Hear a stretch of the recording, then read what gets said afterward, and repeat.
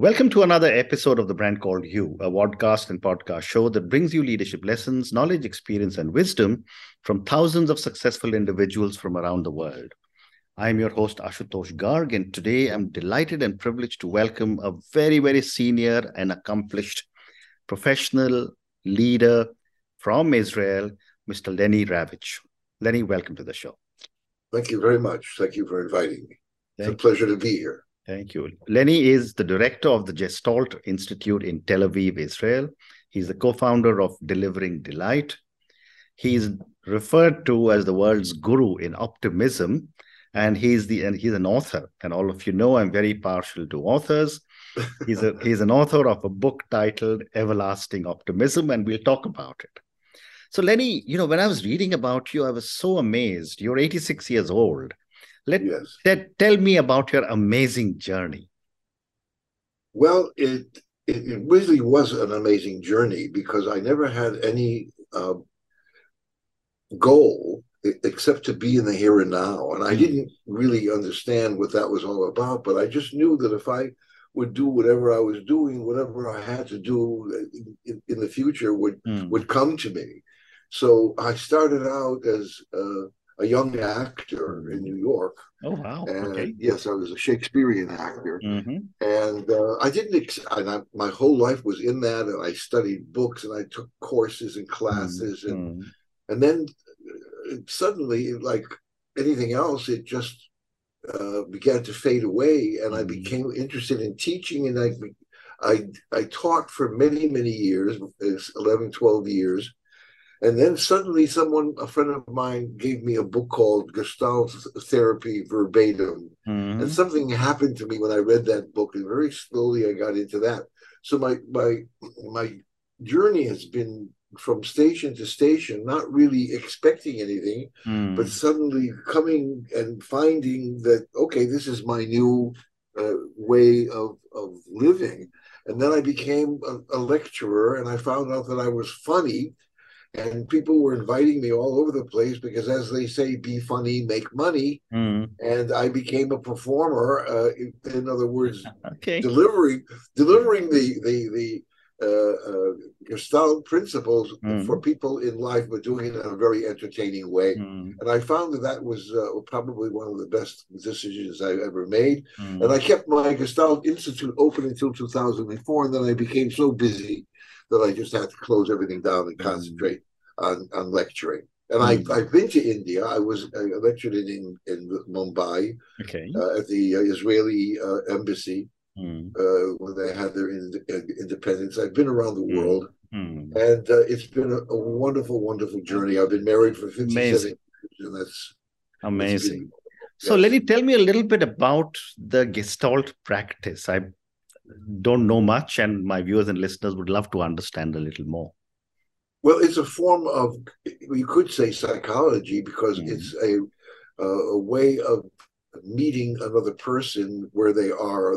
That people who come to you actually need some wisdom, some help, somebody to mentor them. And I remember studying psychoanalysis, which was very heady. It was all in the head. And it was very analytical, and the patient would talk and the doctor would analyze it. And that just was so not humane. And then suddenly, when I began to practice Gestalt, I realized that the therapist and the person coming in for the client are the same. In other words, they just share each other's here and now.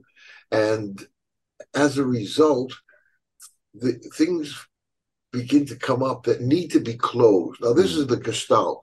The Gestalt is a closure or a meaningful whole. And all of us are not complete in certain areas of our life. And so what the Gestalt helps to do is to close the gaps in maybe relationships, and maybe in health, and maybe in the way we think.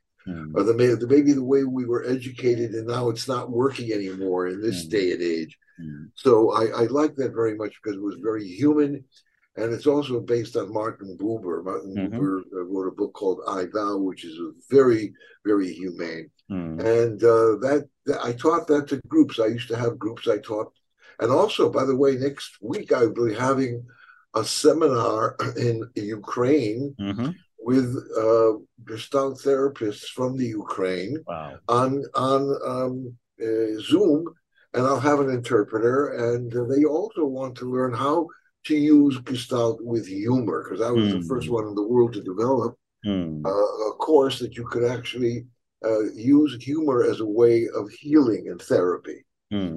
So tell me a little bit more, because your response has given me a segue to my next question, which is that, when you talk of Gestalt awareness and healing therapy via humor, creativity, and laughter, can you help me understand a little more and give me an example? Well, people learn to laugh more. People don't laugh enough. And people look at the world as a very serious place. And I give workshops, and actually experiential workshops, where people find their own humor. I mean, I can't tell a person what is humor and what is funny and what is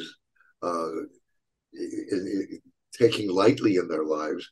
I give them certain exercises to do together, and they find through improvisation where the funny is. Now, if they can take that out into life and look at life as more entertaining rather than to be taken so seriously, it becomes something that is called detachment. I'm sure you understand what detachment is, where you're not only living your life, but you're in the audience and you're actually enjoying the process. You're having your popcorn, and you're watching yourself at the same time that you're on stage. I had this very same thing happen when I met my wife.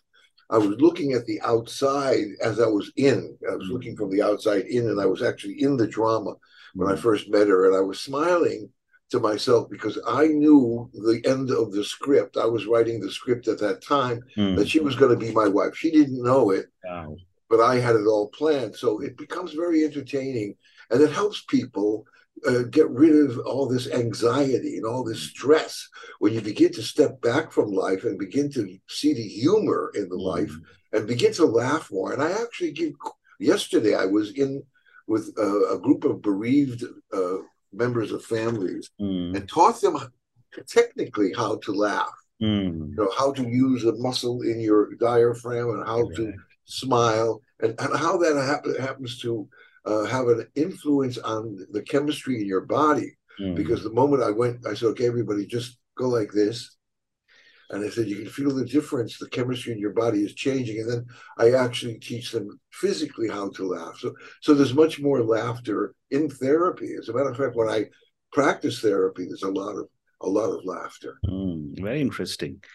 You also talk about how you help people to tap into their positive resources, giving them expression in the workplace and in their homes.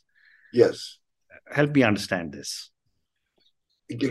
Well, first of all, one of the ways to a really complete and happy life is to be grateful and to have this, what I call the attitude of gratitude, and to be constantly I remember Albert Einstein's sentence about either everything is a miracle or nothing is a miracle. And my choice was everything is a miracle.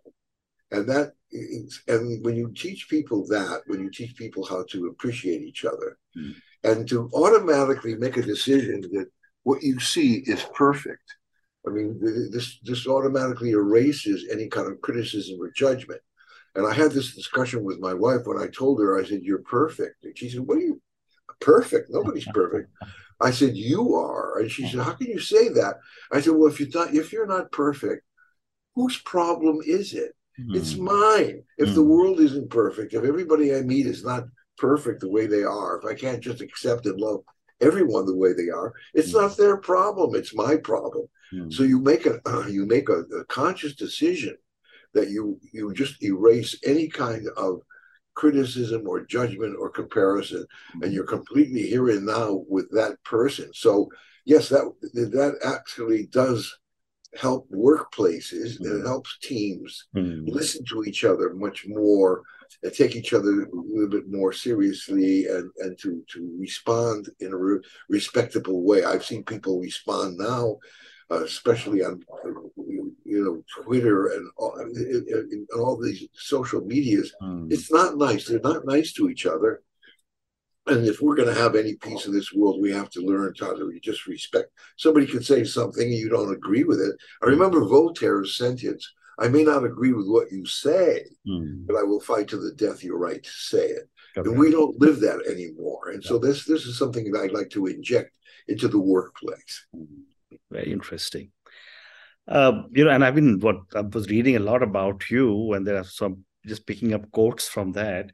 You also say that you are a catalyst that serves to assist people transcend into the light, which appears on their faces as a result of having encountered my presence. Isn't that marvelous? It's an absolutely incredible statement. But do tell me a little more. I loved this particular statement. I do too. And I thought, there's a word in Hebrew called chutzpah, which means to be brazen and to say something like that. But I have found it to be true that when my energy is high and you meet someone else and they're feeling a certain way, without trying to convince them or anything, just your presence has an influence on them. So I every day I have a practice. The first thing is I get up in the morning and I pray and say thank you. We have a prayer in Hebrew where I'm Jewish. I'm not a practicing Jew, but I love this prayer, Modeh Ani Lefanecha, which means thank you for this day, and help me learn to serve you. How can I serve you today? Yep. And then I go into my elevator and there's a mirror, and automatically I look at the mirror and I smile and I say, I'm 86 and I'm still alive. And then I go, well said. What a great response. Wonderful, wonderful. And then I have to go down 5 floors. About the time I get to the first floor, and the door opens up and I take a deep breath, I'm in a very, very high place, even just for that moment. So anybody I meet, anybody I see, if someone comes over to me and says, "Hello, Lenny, how are you?" And my answer is, "Now is my best moment." And they even tell me, I was feeling kind of like grumpy and down, and just seeing you makes me feel better. It's you become like a healing process for people. You're smiling, you're seeing the good in them, and they feel what you're seeing. When I see someone and I see perfection, I see a miracle. They feel that acceptance, and that has. And they've told me, you have an effect on my life whenever I see you. It's so good to see you. And when I go to the pool, I practice swimming almost every day.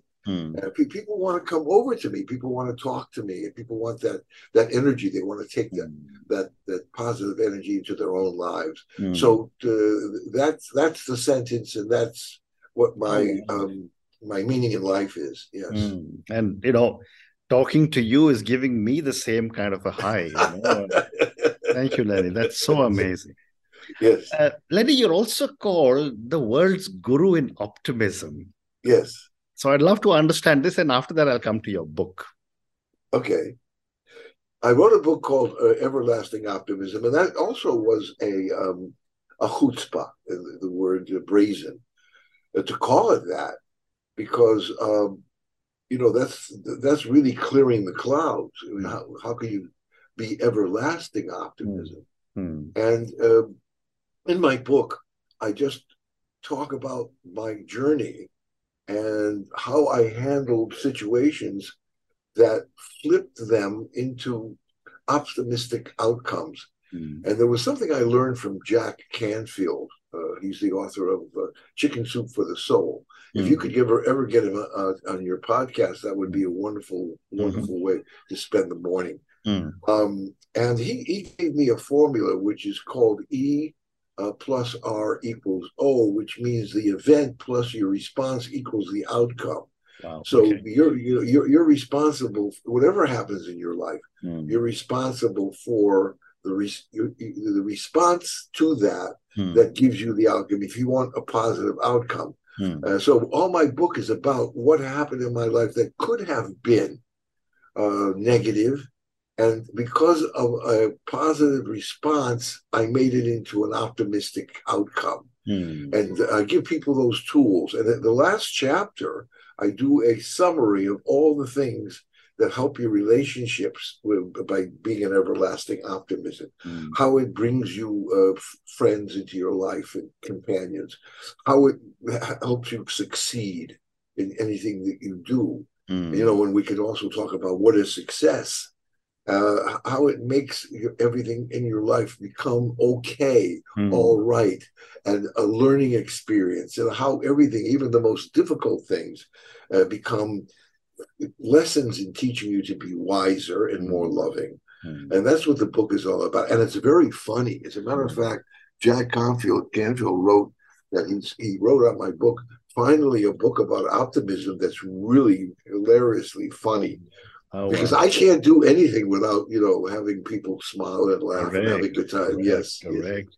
So before I move further, I'm going to ask all our viewers and listeners to go and check out Lenny's book, Everlasting Optimism. He has it there and just behind him. Lenny, show it to us. I will certainly go and check it out. Wonderful. Wonderful. Thank you, Lenny. So I'll go and check it out, but you please go and check out Lenny's book as well. So, Lenny, my next question is, how do you define optimism? Because it can mean different things to different people. Yeah. Optimism is just a way of living that no matter what happens, is the end result. You know, there's something, I think I watched an Indian movie. It was called something about some hotel. And there was a sentence there. It was so so typical of an Indian movie. So where the fellow says, everything turns out okay in the end. Yeah. And if it's not okay, it's not the end. No. So you take everything that goes on in your life as a learning experience and to teach you. And then, and also you have a very optimistic, I'm going to give you an example. On the 5th of November, 1965, at 3 o'clock or 3:05 in the afternoon, I made a decision that I was going to meet my wife. I was single, and I thought that this is also chutzpah, but this is what everlasting optimism is. I'm going to meet my wife. And how can you say that you haven't met? You know, you're going to, and where is she? She's on the beach. I know she's on the beach. She's waiting for me. Okay, this is something that you live by, which is an optimism that you know that everything is going to turn out according to maybe not exactly the way you want it, but it'll be fun watching the drama. So I went out to the beach and I sat there and actually waited. This is you can't be anything but an everlasting optimism. Amazing, yeah. You know, waiting for your wife to show up that you've never met, and I hear her voice, and I said, "Bingo!" Without even looking at her, that's her. I walked over to her, smiled. She smiled, and 6 weeks later, we were married. Wow. And we were married on the 20th. We met on the 5th of November, and we're married on the 21st of December. This is just an example. Yeah. Of how, you know, I'm going to be studying at this university, and they don't accept me, but I'm still going to be studying at it. How do you do it? Your mind creates things for an optimist that you get what you say. I know I'm going to be studying there. So I went to a university where they told me that I couldn't go be accepted because my average was a 79 and I needed an 81. All of a sudden, out of my mouth, you know, I said, I want to speak to the president. And they were shocked, you know, who is he to want to speak to the president of the university? And I went to speak to him. And now this is a Baptist college. And I'm the only Jew in the Baptist college, you know. And I walked into his office and he took my file and he said, I'm sorry, but you can't study here. You have a 79. I wanted to go for my master's degree. This was a master's degree program in education. And so he said, you can't study. And I looked at him and I said, if Jesus Christ were sitting where you are right now, I don't know where it came from. I have no idea. This was not planned. You know, I didn't say, you know, like you see in the movies, people in front of the mirror and they're practicing what they're going to say. I never did that. I just just walked in and I just said, God, guide me and help me serve you. And suddenly out of my mouth came, if Jesus Christ were sitting where you are right now, would he accept me? And I could see by his body language, he was very uncomfortable. And he took the file back and he said, okay, on condition, fine. That's fine with me. That's an everlasting optimist. That's someone who says, that is mine. I'm going to get it somehow. Your mind just the whole universe rearranges itself. Correct. To give you what you absolutely. Once you've made up your mind, the universe conspires. I wonder if that answers your question. It does. It does.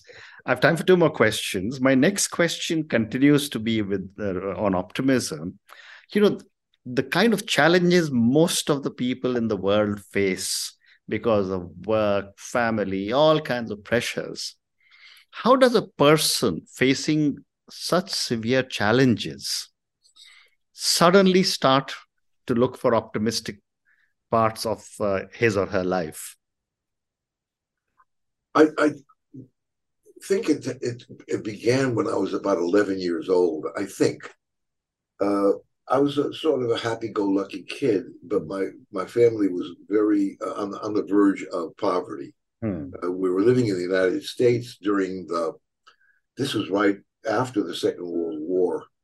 And of course, the Great Depression was in the 30s, and I was born in the 30s. And my mother came to me and said something I really made me very, very upset. She said, you're 11 years old. You're in the 6th grade and you need to go to work. Okay. And I said, what can I do? I mean, there's a law in the United States. I was living in Hartford, Connecticut at that time. And I was very angry because I wanted to go out and play football. I wanted to be in the school band. I played the French horn. And she said, but there's no law that would allow me at 11 years old to work. I have to be 16 in the United States. And my father came over and he was very upset too, because he didn't want his son to have to support the family. But he said, I can get you a paper route, which means that you could deliver papers after school. Yeah. You'll have a route and go, and you'll make enough money so that you don't. And this gave me the feeling that I will never, ever miss a meal. I will never be in a situation where I will have to beg for something. This gave me the feeling that I am capable by myself at the age of 11 to support myself. This was a message for the rest of my life. I know what people are going through, and I know that I just talked yesterday to a gentleman from the United States who's from Hungary, and he's living in the United States for 18 years, and he said, I can't take it anymore. I'm just up to here with the pressure, and I'm just barely making enough money to pay for my rent and my food. I got to get out of this rat race. And I understand what people are going through, but that one moment at the age of 11 where I was very angry with my mother. And today I look back and I say, Mom, thank you so much for making me into this piece of hot iron that went through the world. And I went to college and I washed dishes happily, washing dishes to get a meal so that I could go to my classes. Correct. And just being appreciative of every single little thing that ever happened in my life. So if everybody would adapt that feeling of I'm by myself, taking full total responsibility for whatever happens in my life. I can't point my finger at anybody. It's all on me. What do I learn from this? God gave me this lesson to learn to become more loving and more wise, and that's what I'm going to do. I think this would help people. I see a lot of people under stress, and I try to my best to I don't try to give advice, but I think it's much like Mahatma Gandhi said, be the change. Be the change you want to see in the world. And that's the only way really I can do it. I can just be that person I want to see the world become. How interesting. And my last question to you, Lenny, and this is for the many, many people who will listen to our conversation. Based on your own incredible journey and all the different things that you've done, as an optimist, writing a book, the Gestalt Institute, co-founder of the Delivering Delight organization. What would you say are 3 lessons or 3 learnings you want our viewers and listeners to take away?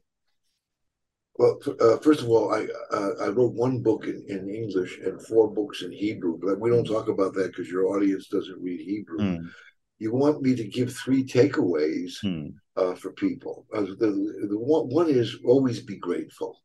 Always be grateful, because when you're grateful, you attract correct into your life. Always be honorable, to other people. Always look at other people as being perfect the way they are. Yeah. Because what you're looking at is yourself in drag.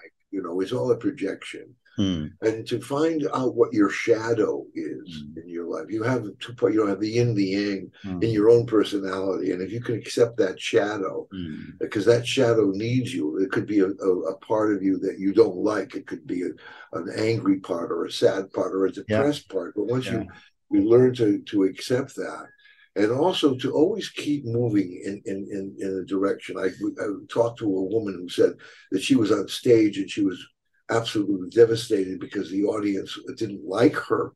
And I said, well, there's a movie called Rocky 6. Sylvester Stallone. I love the Rocky movies because he always has a philosophy. And he's talking to his son, and he said, life is hard. It is hard. Life is hard. There's pain. There's suffering. And just know that you're going to be knocked down. He said, but the secret is to, no matter how bloodied you are and damaged you are, get up and keep moving. Just get up and keep moving. Life is tough. Life is suffering. Life is painful. You have to get up off the canvas and just keep moving. Well said. Well said. And on that note, and your amazing lessons, Lenny, always be grateful, always be honorable, accept your own shadow. That's a very powerful statement. We get frightened of our own shadows, but what a powerful statement. And the 4th one you said was keep moving. Thank you so much for speaking to me about your own journey. Thank you for talking to me about the Gestalt Institute, about creativity, laughter, optimism. Thank you for talking to me about your book, Everlasting Optimism. And thank you again for speaking to me. Good luck to you. Well, thank you very much, Ashutosh. I enjoyed being with you very, very much. You're a very humane and loving person. And you seem to draw out things in people that probably ordinarily they wouldn't talk about with other people. But in your personality, it's so loving and you're so accepting and so warm that I just had to open up and offer you to be my wife. Never mind. No, I'm just kidding. Anyway, thank you. As long as I wasn't there waiting for you on the beach, I'm okay. Thank you again. Thank you. Thank you. Thank you for listening to the Brand Called You videocast and podcast, a platform that brings you knowledge, experience, and wisdom of hundreds of successful individuals from around the world. Do visit our website www.tbcy.in to watch and listen to the stories of many more individuals. You can also follow us on YouTube, Facebook, Instagram, and Twitter. Just search for the Brand Called You.